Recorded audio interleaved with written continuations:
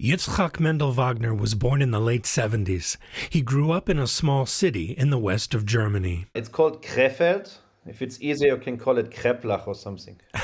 No, I think I've got it. Krefeld. So what was it like to grow up in Krefeld? I really liked our town, and people even from bigger cities came to Krefeld to go shopping and just enjoy our town. Wagner describes his former self as an unaffiliated Jew, but when he was just a teenager, he felt a strong desire to connect in a stronger way to Judaism. With the help of what might now be called ancient technology, he discovered that an organization dedicated to building Yiddishkeit in the four corners of the globe, even the darkest ones, had just put down roots in Berlin. It's called Chabad. What happened next set off a chain reaction that today inspires Jews all across Germany to rebuild what the Nazis had tried to destroy forever. The Jews are there in Germany today is the biggest revenge you could have.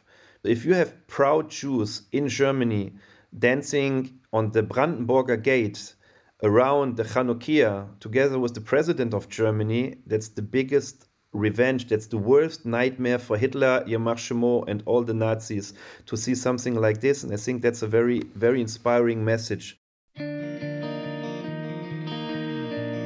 I'm Gary Wallach, and this is Lamplighters, stories from Chabad emissaries on the Jewish frontier. Life as a Chabad emissary is often joyous, but it can be unpredictable and even dangerous. Chabad has become a ubiquitous presence in every corner of the world. But behind every Chabad house are emissaries, regular people striving to transcend their circumstances, and a community that supports and relies on them. These are their stories.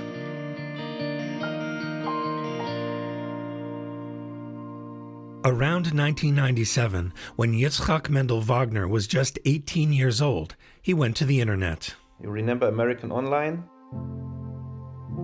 First hour American Online cost like €5, $5 to be in the internet, and it had something amazing, the AOL Messenger. When you put in the search certain words, it was scanning all the profiles of all the members of AOL, and when you put in the word Chabad or you put in the word rabbi, you get a lot of rabbis. That special feature enabled the curious teenager to connect with Chabad rabbis and pepper them with his burning questions. And that's the way how I found Rabbi Teichtal in Berlin. In 1996, just the previous year, Rabbi Yehuda Teichtal and his wife moved to Berlin and established a Chabad house there. And when he heard my story, he said it would be a good idea to go to yeshiva to Israel. Because we felt that here's a man that's greatly interested in learning and knowing more. That's Rabbi Teichtal. And therefore, we felt he should go to a place that will give him the real deal, the real inside message, will help him build up a structure in order to approach it in the right manner. Wagner moved to Israel in 1999 and began to split his time between Mayanot, a Chabad yeshiva for young men, and a civil service program sponsored by the German government. I was working together with disabled adults, religious Jewish adults in Yerushalayim, taking them on trips and helping them in cooking. So this was a very nice part of my life. Wagner learned Torah, Gemara, and Chabad Chassidus at Mayanot for 1 year. Rabbi Teichtal kept in touch. Mayanot was definitely the right choice. He thrived and he grew and he developed. Wagner's Jewish spark was kindled into a roaring flame. After a few more years in Krefeld and philosophy studies at a university, Wagner joined a Jerusalem-based online program. He received rabbinic ordination in 2007. In doing so, he became the first German-born rabbi since World War II. Wagner, who's as humble and understated as he is soft-spoken, wanted no fanfare. I didn't even tell my community that I did the smicha. They didn't even knew about it. But the word soon got out. A German newspaper published an article about Wagner's ordination. The community board contacted him, insisting that he be appointed immediately as Krefeld's official community rabbi. He accepted. In 2007, shortly after his rabbinic ordination, Wagner married his wife Rochel, a Ukrainian immigrant he'd met in Krefeld. It's a match made in heaven. I got to know her in the Jewish community in Krefeld, which is like a lottery ticket to find somebody. The Wagners are official Chabad shluchim, but they don't have an official Chabad house. They use space in a local synagogue for their services. In that way, they're similar to Chabad emissaries in other German cities like Hamburg, Offenbach, and Ulm. On their early forays into Krefeld, the Wagners began to meet people right away, especially at the local funerals he'd officiate at Krefeld's old Jewish cemetery. Because during the funeral, the people are in a certain emotional stage and quite open when you talk to them from the heart. And I met a lot of people and I told them during the funeral that they have to come to Shul to say Kaddish. And they started to come, and this group grew. That group included a family from Ukraine. My name is Eliyahu Borodin. Eliyahu Borodin was born in Odessa in 1990. He and his family moved to Krefeld when he was 6 years old. When he was 16 or 17, Eliyahu, then Ilya, met Krefeld's new rabbi, Rabbi Wagner, who asked him to join his Shabbos minyan. And I was part of that minyan. I like to be part of it, to contribute. And that's how it started. When I saw that he's warm and he's interested in Judaism. Rabbi Wagner, he connected me to Chabad. He was a friend. But Wagner was also a mentor. He encouraged Borodin to embrace Jewish learning. And when he was 18 years old, Borodin had a bris. Wagner could see that Borodin's passion for Yiddishkeit burned as brightly as his own. Then I said, okay, we should take it to the next step and send you to a yeshiva. And from then on, everything went beautifully. Borodin studied for short stints in England, the US, France, and Israel, and then for 4 years in Berlin. He was one of the first students at the Teichtal's yeshiva. Rabbi Wagner stayed in close touch throughout. He sensed that Borodin also had something special to share with German Jews. But there were many other Jews in Krefeld who needed the Wagner's support. Early on, Rabbi Wagner started a Chevra Kadisha, or Jewish Burial Society, and a Shatnez lab in Krefeld so Jews in the region could observe the mitzvah of not wearing clothing combining linen and wool. And the Wagners established a goal to personally reach out to every one of Krefeld's 1,000 or so Jews every year. So we take out the list of all the names, and then we go like from A to Z, from Z to A, or through the zip codes. And I take a Chanukia, I take a newspaper, I take the new calendar. I don't call before, I just go to the house, I ring the bell, I say I'm from the community, I want to give you a present, and then Shulam Aleichem. And we grew, we doubled the minyan, and we got to know a lot of people. Krefeld is a city of about 53 square miles, so that's a lot of walking. But many of the Jews he reaches out to live in a high-rise building not far from the Wagner's home. And it has about, I think, 70 Jewish families living over there. So this makes life really easy because I'm producing a newspaper. It's called Kesher every week. And the idea of the newspaper is that I go around and I put it into the mailboxes of about 100 people every Friday. Like this, I try to grow a little bit the minyan and the community. I have to ask you, during weekdays, do you take the stairs or do you use the elevator? The good thing is that all the mailboxes are like when you enter the building. You just go there and put it in. And since there's so many Jews, you always meet somebody who is going to the elevator. But the dynamic changes quite a bit on the Sabbath, like the times Wagner needed one high-rise tenant to be the 10th man in the morning minyan. And he's living on the 12th floor. And I told him, when you're not on time, I come up and I escort you to shul. And 2-3 times I walked up all 12 just to knock his door in order to bring him to minyan. In 2015, the Wagners opened a new mikveh in Krefeld, and every year since 2009, the Wagners have run Hanukkah events, including one at the town hall with Krefeld's mayor in attendance. Last Hanukkah's town hall menorah lighting was especially poignant. And this year, we do a big Chanukia on the spot where the Nazis burned the shul 1938, exactly there, and we're dancing on the spot to show that it's important to remember what happened, never to forget, but also to show everybody Am Yisrael Chai, and it's not just about the Holocaust, and it's also about living Jews. Including the ones who are pouring in from war-torn Ukraine. Wagner says that's where his wife Rachel, who speaks Russian and Ukrainian, shines. She is from the Ukraine. She's from Dnipropetrovsk, as we call the Rebbe city. And my wife is doing a lot of translating. Rachel Wagner has been instrumental in assisting many Jewish refugees relocate. She's busy with that every day, and the new refugees are a bit of a game changer, at least in our community, because new people are coming and it's a blessing for the community. Rabbi Wagner counts one of those new people as one of their many success stories. He's from a Ukrainian refugee family that arrived in Krefeld just last year. They have a non-Jewish husband, a Jewish mother, and 2 Jewish children. The boy was born 13 years ago, and when they came, she was thinking of doing a circumcision with the boy.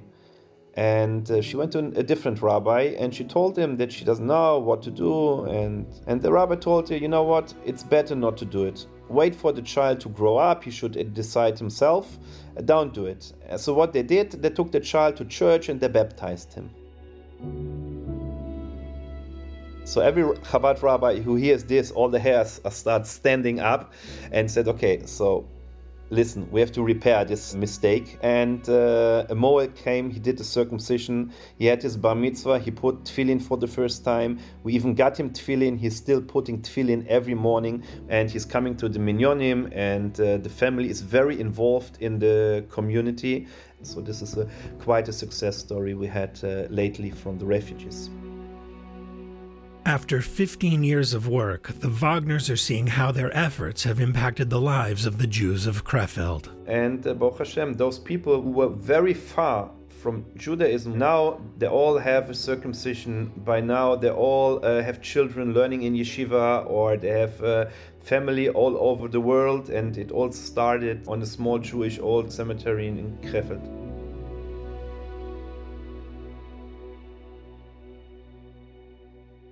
Rabbi Wagner feels it's important to tell the world about the work he and others are doing in Germany. He's lectured about that in Israel, Montana, New Mexico, California, New Jersey, and even Postville, Iowa. And even there, the rabbi told me that he would have never believed that somebody can speak in this shul for an hour and a half and everybody is quiet. People are very interested in what's going on in Germany today. Jews in Germany is a very emotional topic for many people. Rabbi Wagner, you've made a strong case that there's reason to be optimistic about the Jewish future in Germany. But Germany has an extremely dark past when it comes to Jews and Judaism. And anti-Semitism is on the rise in many places around the world. So what's it like on the ground in Germany now? That's a big topic, and it's very difficult. Wagner's had some run-ins with some of Krefeld's citizens, but he's very careful about labeling all negative encounters as anti-Semitism. But he says that he knows it when he sees it. Years ago, a German court ruled that it's illegal to do circumcision to a baby in Germany. And it was in all the newspapers, it was in all the talk shows on television, everybody was speaking about it.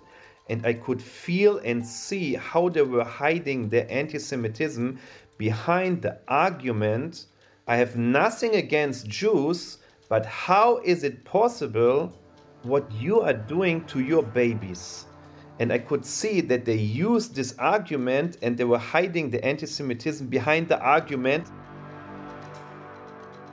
Occasionally, Wagner and his family have needed a personal bodyguard on walks to and from shul. But, Wagner says, 9 times out of 10 that they're stopped on the street has been a positive experience. Our job is to tell the people that the best way to fight anti-Semitism is to be a proud Jew.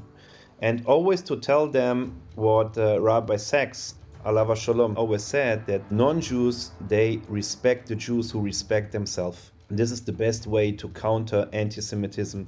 And it's happening every week. Somebody is stopping us every week just to tell us that he's so happy to see Jewish children with a kippah on the streets of Germany. It gives them a good feeling. Similarly good things are happening about 300 miles away in Nuremberg. Nuremberg is infamous for Nazi rallies held there from 1933 to 1938, and as the site of the trials and executions of Nazi war criminals in 1945 and 1946. Eliyahu Borodin, inspired by the Wagners in Krefeld a decade and a half ago, recently received his rabbinic ordination. He and his wife Chana moved there and now bring their passion and commitment to Chabad of Nuremberg under the direction of Rabbi Eliezer Chitrik. Rabbi Borodin, Nuremberg has a very dark past.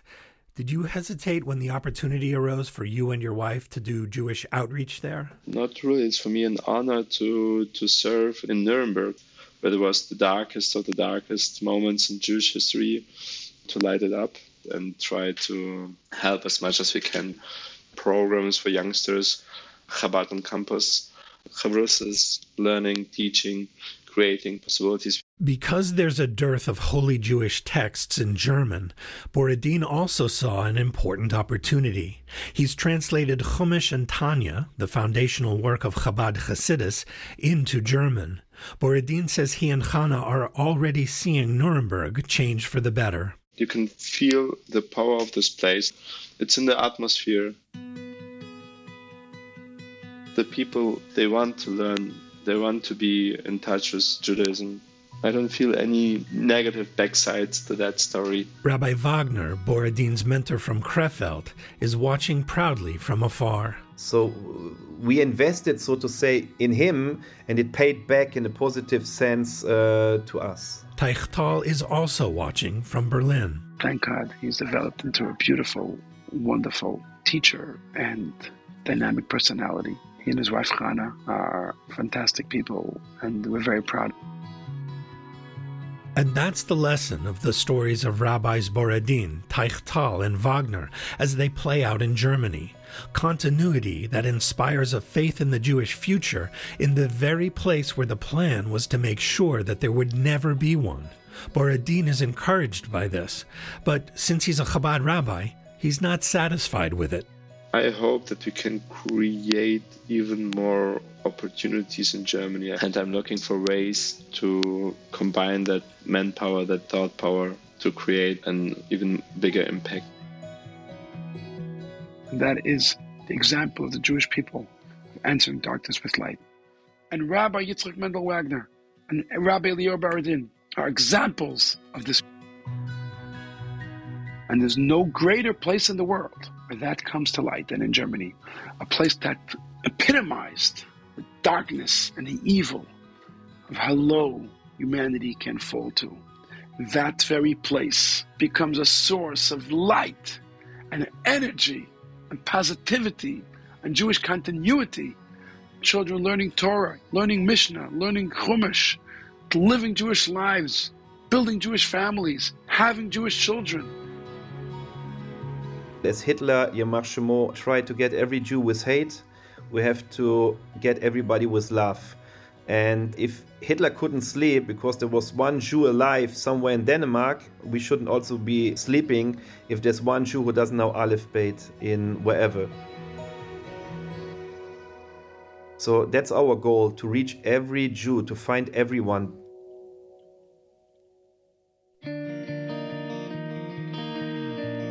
I'm Gary Wallach. Thanks for listening to Lamplighters, stories from Chabad emissaries on the Jewish frontier. We welcome your questions and comments about what you've just heard on Lamplighters. Please email us at podcast@lubavitch.com.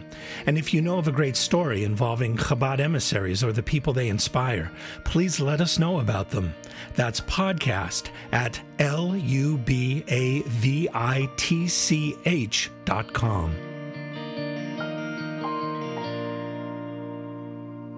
To subscribe digitally to Lubavitch International Magazine or to receive it at your doorstep, please visit lubavitch.com/subscribe. This is a Lubavitch International podcast.